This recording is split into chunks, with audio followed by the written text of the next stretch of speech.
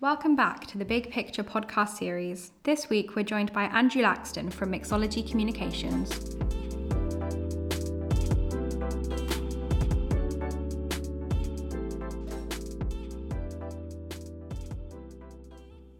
A very warm welcome to Andrew to the University of Greenwich virtual seminar. I'm just going to introduce Andrew. I'm sure he will when he starts his session, he will give a bit more insight into his work and his background as well. But just to kind of give you a quick overview, Andrew has more than 30 years experience in the public relations and media industries, where he has held global management positions with both listed and private communications groups, and built networked agency models across international markets.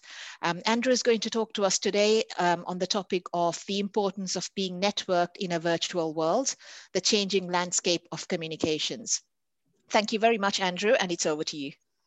Thank you, Marzia. Welcome, everyone. Really interesting subject today, really kind of looking at the importance of really being networked in this new virtual world that we find ourselves in.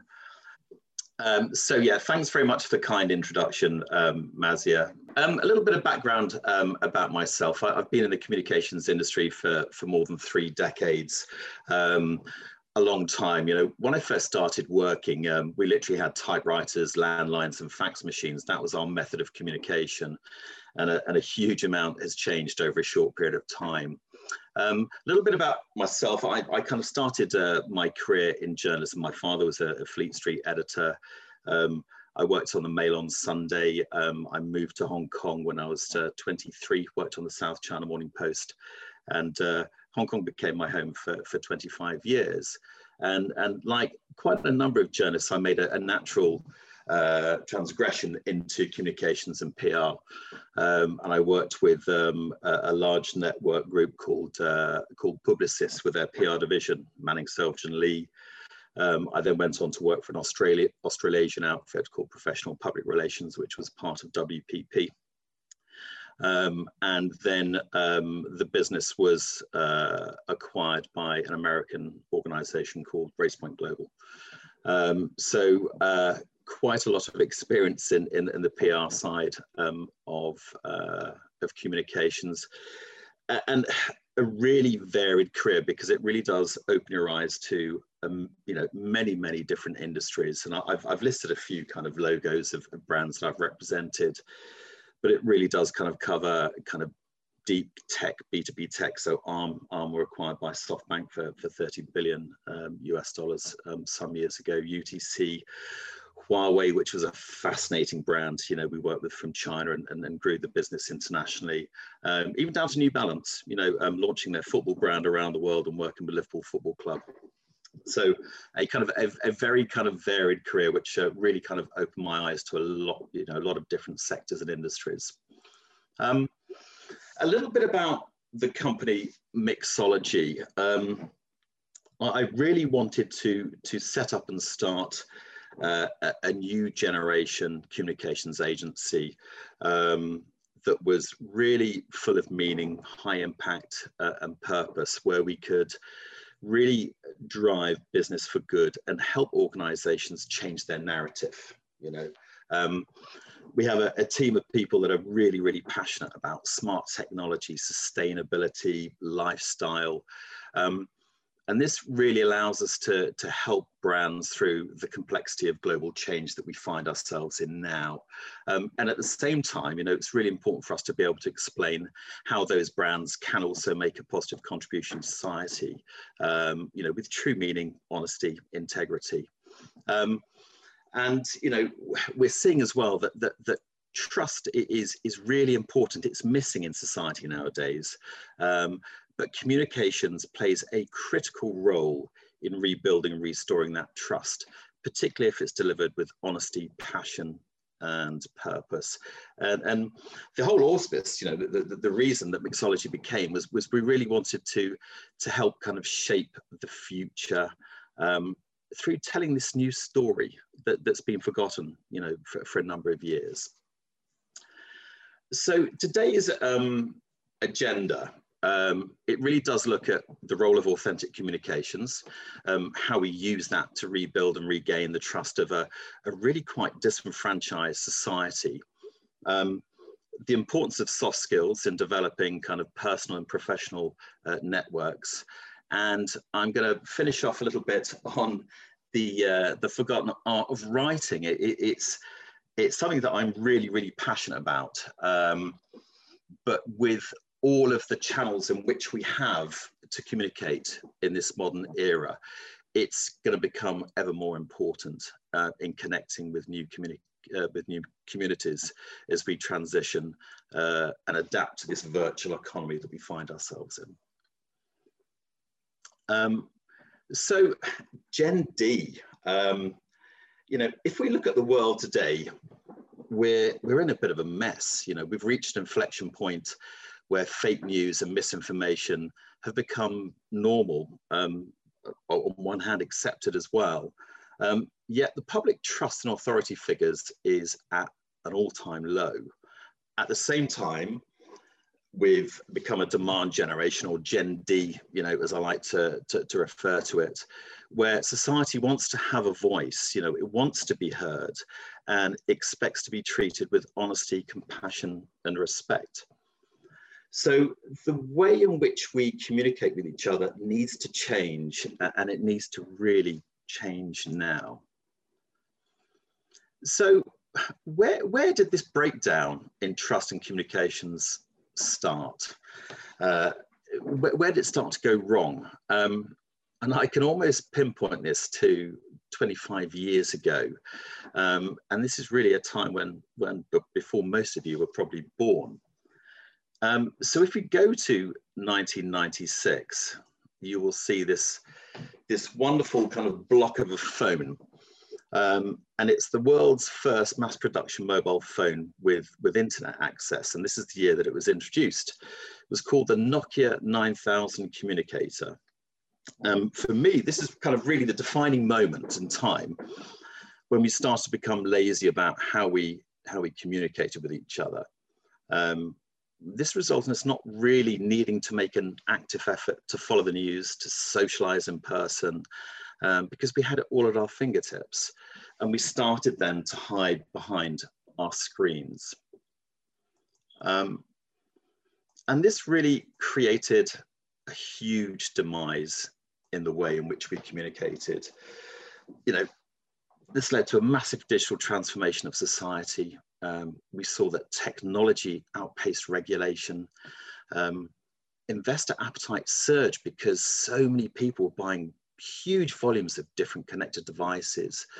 It brought about an explosive growth in social media. There was no framework at all to prevent or discourage, you know, online hate and trolling. We saw this kind of changing of the guard of influencers being replaced. So old authority figures being replaced by kind of new celebrities. And this all led to the generation gap dividing and getting even wider. And, you know, as I said earlier, this really did bring about this change in the guard. You know, the people that we once trusted, prime ministers, captains of industry, royalty, you know, they were all seen as authority figures, role models and people to look up to. But the role of the influencer has changed and broadened, rightly or wrongly. You know, it now includes Hollywood celebrities such as the Kardashians and social media stars such as Cyber. I mean, my youngster is constantly glued to everything that they post nowadays. And the change in influencers also brought a change in script. And, you know, there's this lovely kind of adage about never let the truth get in the way of a good story. But the narrative started changing. You know, it started with entertainment, led to gossip, and then went to money, and then criticism and shaming and bullying and lies, and ultimately destruction. So from entertainment, we finish with destruction every single time. And eventually this led to everything coming crashing down. You know, we really did hit rock bottom. We had a complete erosion of trust, and everybody was at it. You know, the worst offender being former US President Donald Trump. But other influential figures also jumped onto the bandwagon, not really caring about who they bullied, what mistruths they shared, and paying really very little attention to how they behaved online. And I've just kind of captured here just, a few examples of people abusing their position, abusing their power, not thinking who they're communicating with, not communicating with any level of empathy, compassion, consideration, nor are they actually sharing knowledge or wisdom, just pure hatred and stupidness.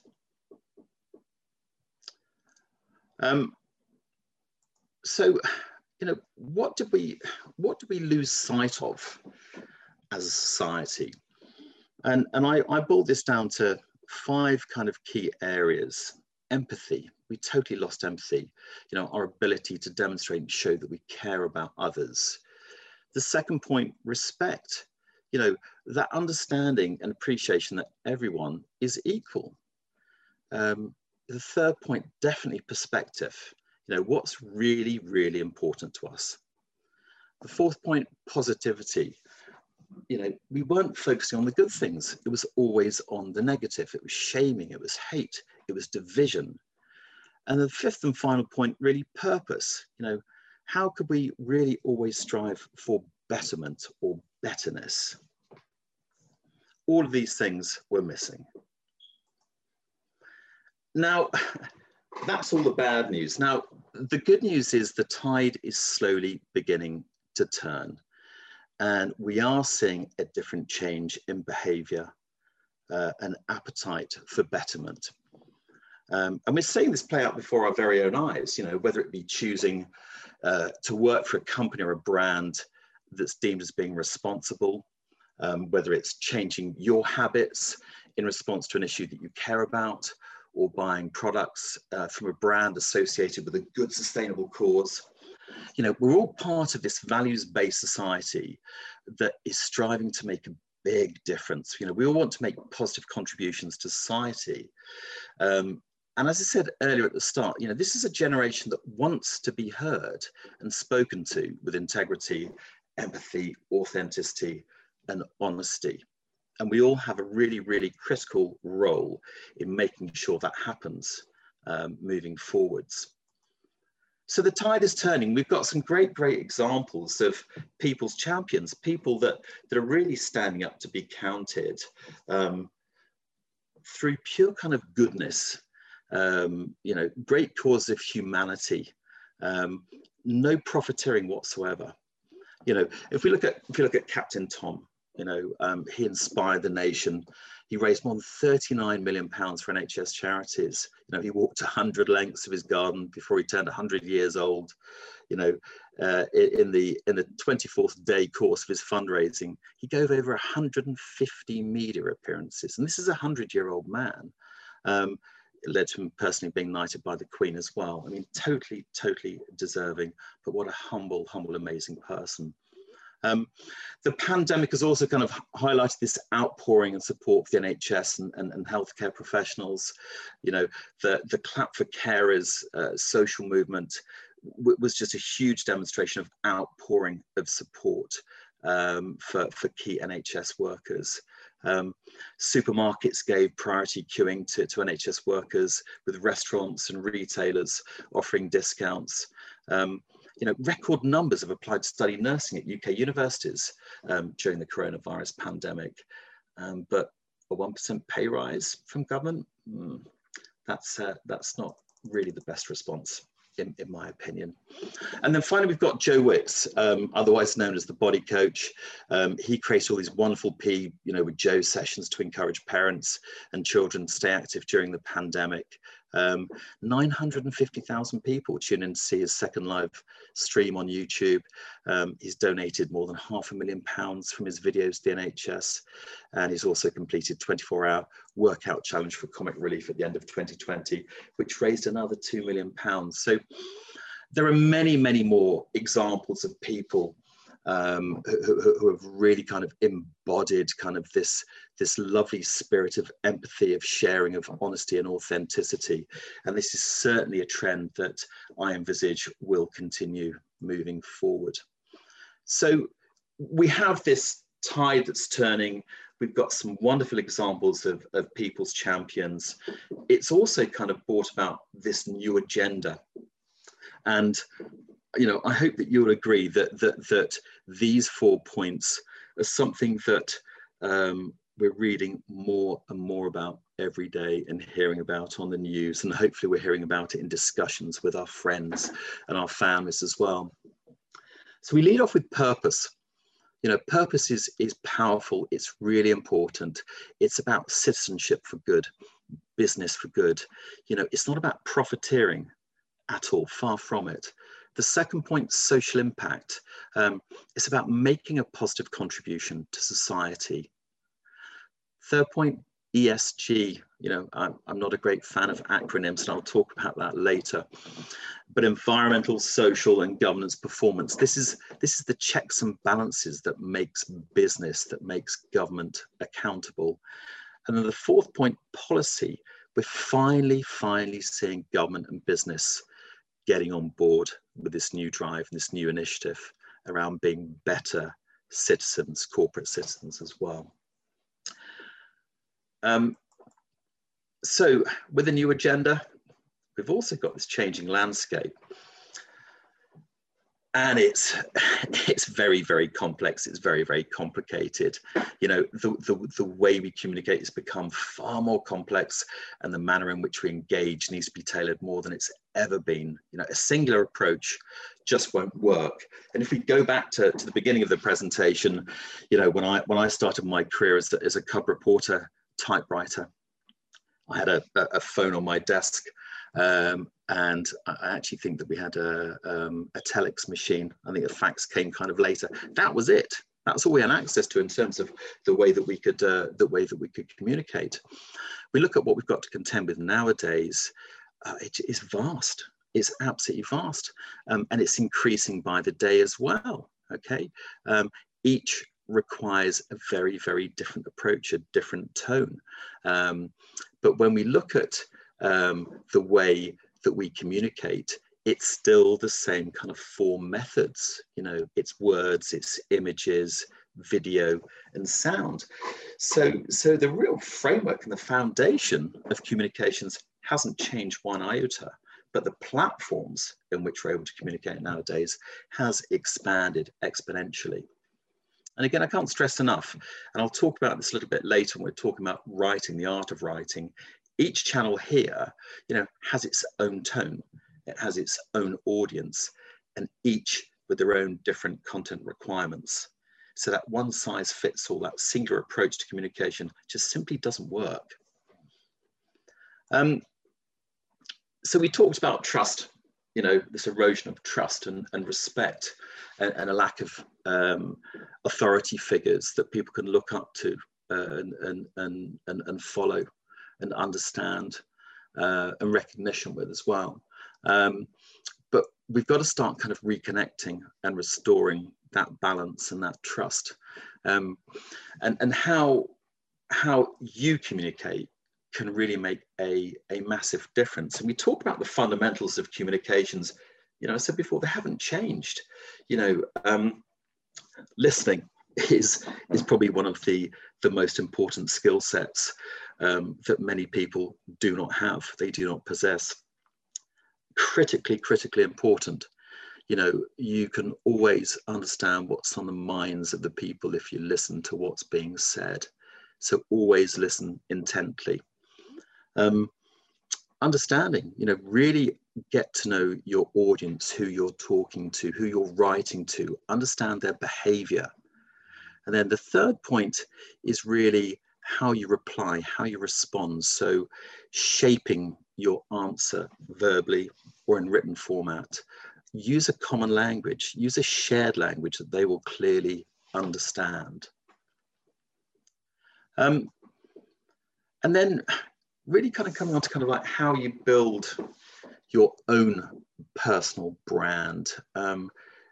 This becomes really, really important, and you can really help build your brand through networking, and we will see a time when we'll be able to socialize again and go to events and mix and mingle, exchange knowledge, you know, one-to-one. But building your personal brand, writing becomes also a critical component of that. And I'll touch on your digital DNA and your digital footprint shortly. But I just wanted to kind of start off with talking about kind of the importance of networking and soft skills, which for me are still incredibly important. And the Americans, I think, invented the term couch potatoes. We kind of have screen potatoes where people become very complacent and confident and happy hiding behind their screens. But nothing quite beats interpersonal, connectivity, social interaction. So, a few things that we can consider and look at as we start to come out of lockdown and start kind of engaging and networking more as soft skills. So, becoming interested in other people. So focus more on being generally interested in other people rather than trying really hard to get other people to be interested in you. It makes a huge difference when people actually enjoy being around you. Making a good impression as well. That's a lot of it's down to body language, how you carry yourself, your attitude, your posture. It's very important because it's the first point of contact. And always remember that actions speak louder than words. I've said before, be an active listener. Okay, when you're sincere and you demonstrate a keen interest in what the other person is saying, they will too tend to find you interesting. So encourage people to talk about themselves, especially their accomplishments, and they will find you a really good conversationalist as well. Making people aware of their value, acknowledge their contributions to others. And respecting people's opinions. We don't always agree with each other, and that's a good thing. That really is a good thing. But do it differently. Take the time to examine why the other person thinks differently from you. And hopefully you'll be able to find some common ground through that dialogue. And of course, always be friendly in your approach. Courteous behavior, very, very important. A friendly disposition goes a long way to reaching, your objective or whatever your call to action may well be. So yeah, networking, it's coming back. And I know a few of you today may well be looking to pursue a career in event management. We're already seeing positive signs. I mean, for those of you like music, the music festivals are coming back on. My kids are going to Boardmasters, Reading, I think Leeds as well. We have COP26 in Glasgow in November. There's even talk about England hosting the Euros, which has been delayed by a year in June.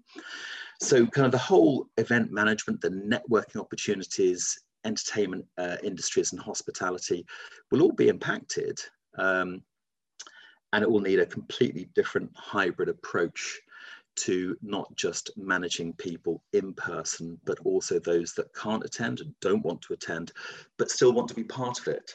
So that's where we kind of see the virtual, the immersive experience and digital engagement really kind of coming into play.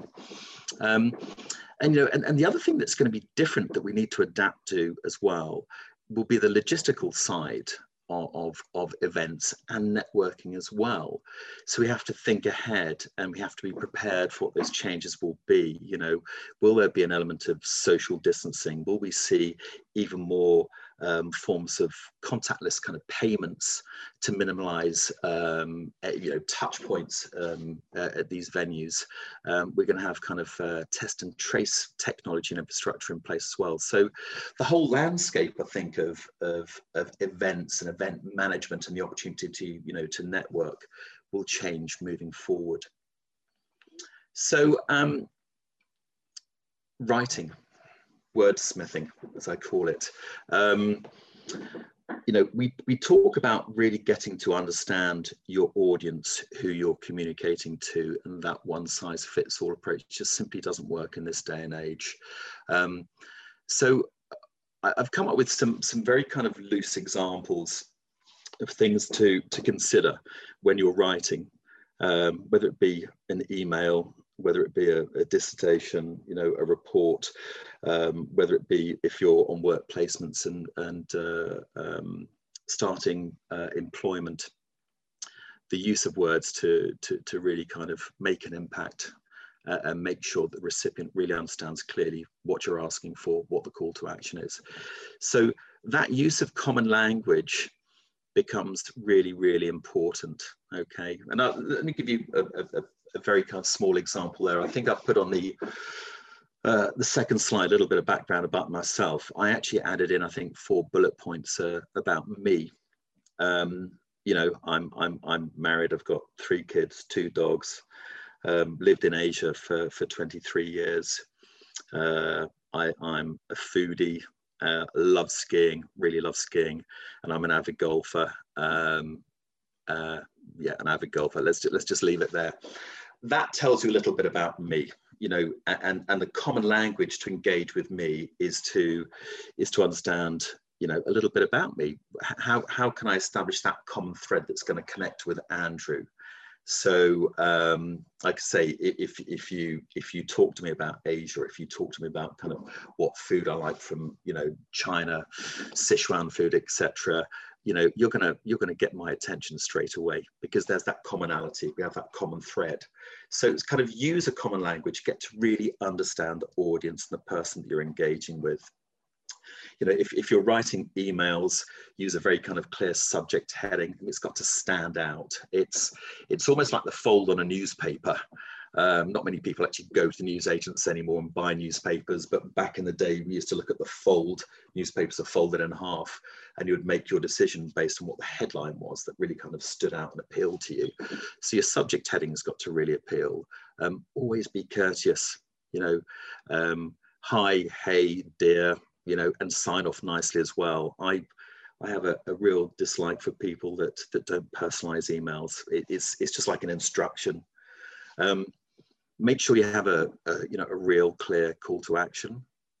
I think in longer form writing, the one piece of advice that was passed down to me was always kind of follow the 5 W's and the 1 H. So it's the who, what, where, when, why, and how.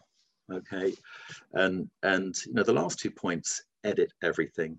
I sometimes actually get, you know, my wife or other people to sometimes look at what I've written just to get a fresh pair of eyes and a different perspective on it, and then check again. Okay, so basic tips there, but they're proven and they work and they're very successful. Some things to think about not doing. Okay.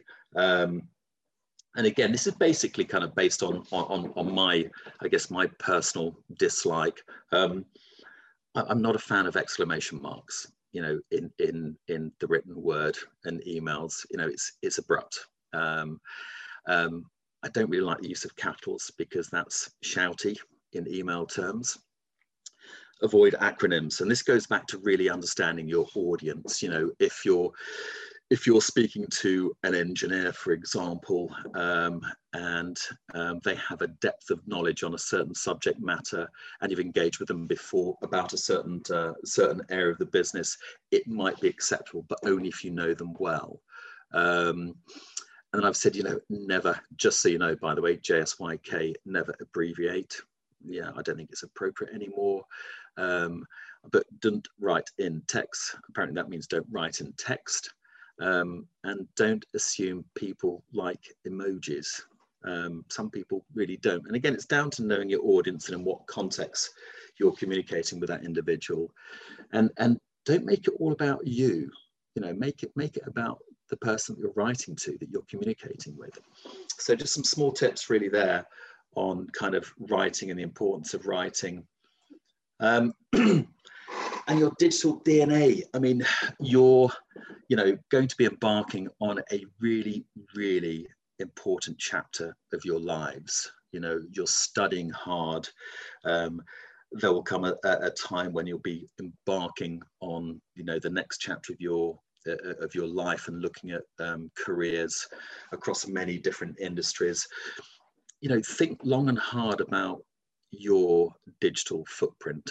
your digital DNA, because it's everywhere. You know, it really is everywhere. So take your social media profiling seriously. It's an immediate reflection of how people view you. And again, it's that first impression, which goes a long way. It counts a lot. My advice would be, if you have a number of social media channels, you know, distinguish between what's personal and what's professional. Keep them totally separate. You know, your personal stuff locked down in, you know, tight security settings, because you don't want any kind of skeletons, you know, coming out from the closet in that kind of professional arena as well. You know, I think it's always best to represent your best self on social media, be consistent with what you're talking about, and always interesting as well. So take your social media, you know, positioning really, really seriously. Now I'm just kind of coming down, and then we'll go through a Q&A session at the end. Career choices.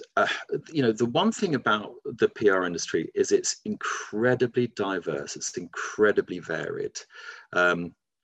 We have a many different kind of range of options for you to experience and to pursue at different levels of your kind of your studies as well.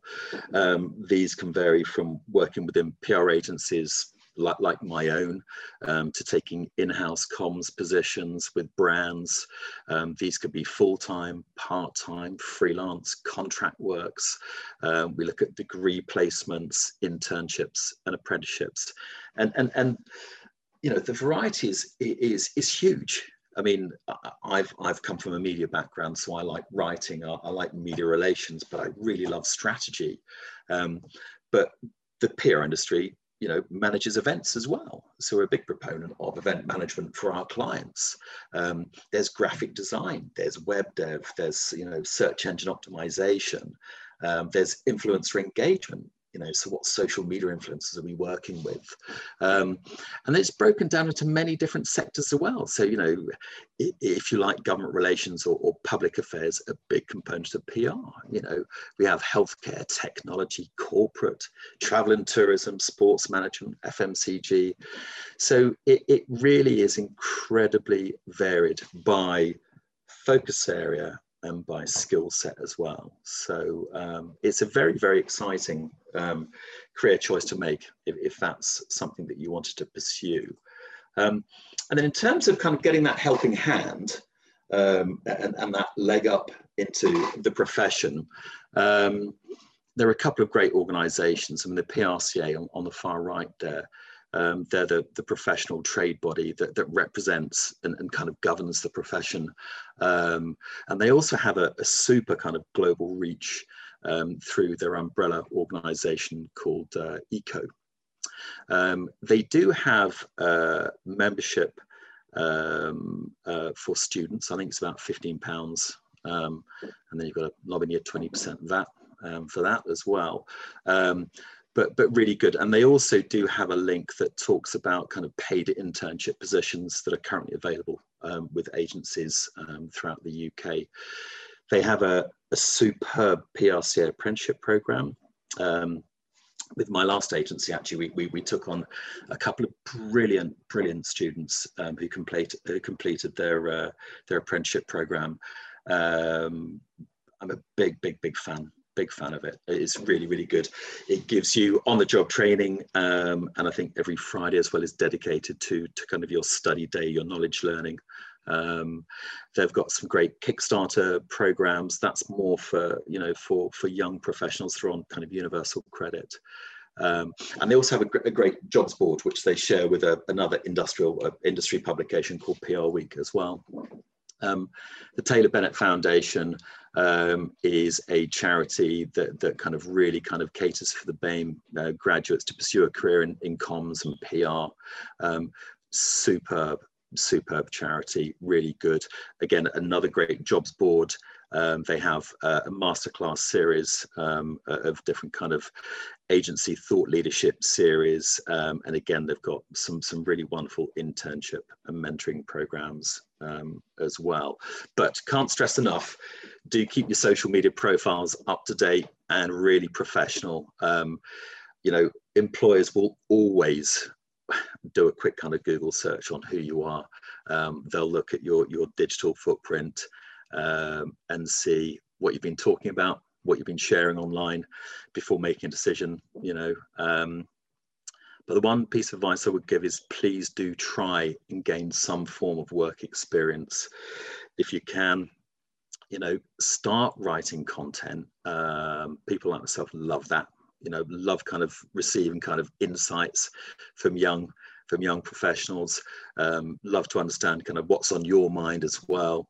And if you are passionate about writing content, make sure that you repurpose it across the different social channels as well. So if you're writing articles and you're publishing them on your own LinkedIn profile, condense it down, repurpose into a short form onto Twitter.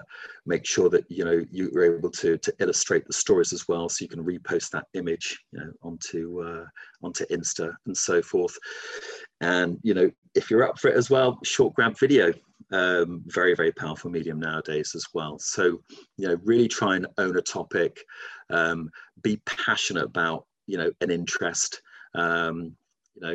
Employers do really want to kind of read about your thoughts, your blogs, your opinion pieces and research papers. So make sure that you have those to hand. Anyway, I've been speaking for far too long, but that kind of really comes to the end of the presentation. So I hope you've found it of some use, and I'm more than happy to take questions, and also in the coming days, weeks, months, if ever you wanted to kind of to reach out and you wanted some advice or insights into PR as a profession that you would consider pursuing, I'd be delighted to help in any way I possibly can. So thank you very much. Thank you very much, Andrew. That was a very, very informative session, and I think it's great to see that some of the, especially when you're talking about the careers side of it, it's great to kind of get some of our advice that we give to students verified from industry experts as well. That's always a good sign that we're doing the right thing. But also, great to hear at the beginning of your presentation as well about the need for communications industry to be more, socially responsible in the way they behave, in the way they act. So that's really great. Thank you very much. Thank you for listening to the Big Picture podcast series. You can find our podcast on Spotify, Apple, and Google Podcasts. Subscribe to never miss an episode.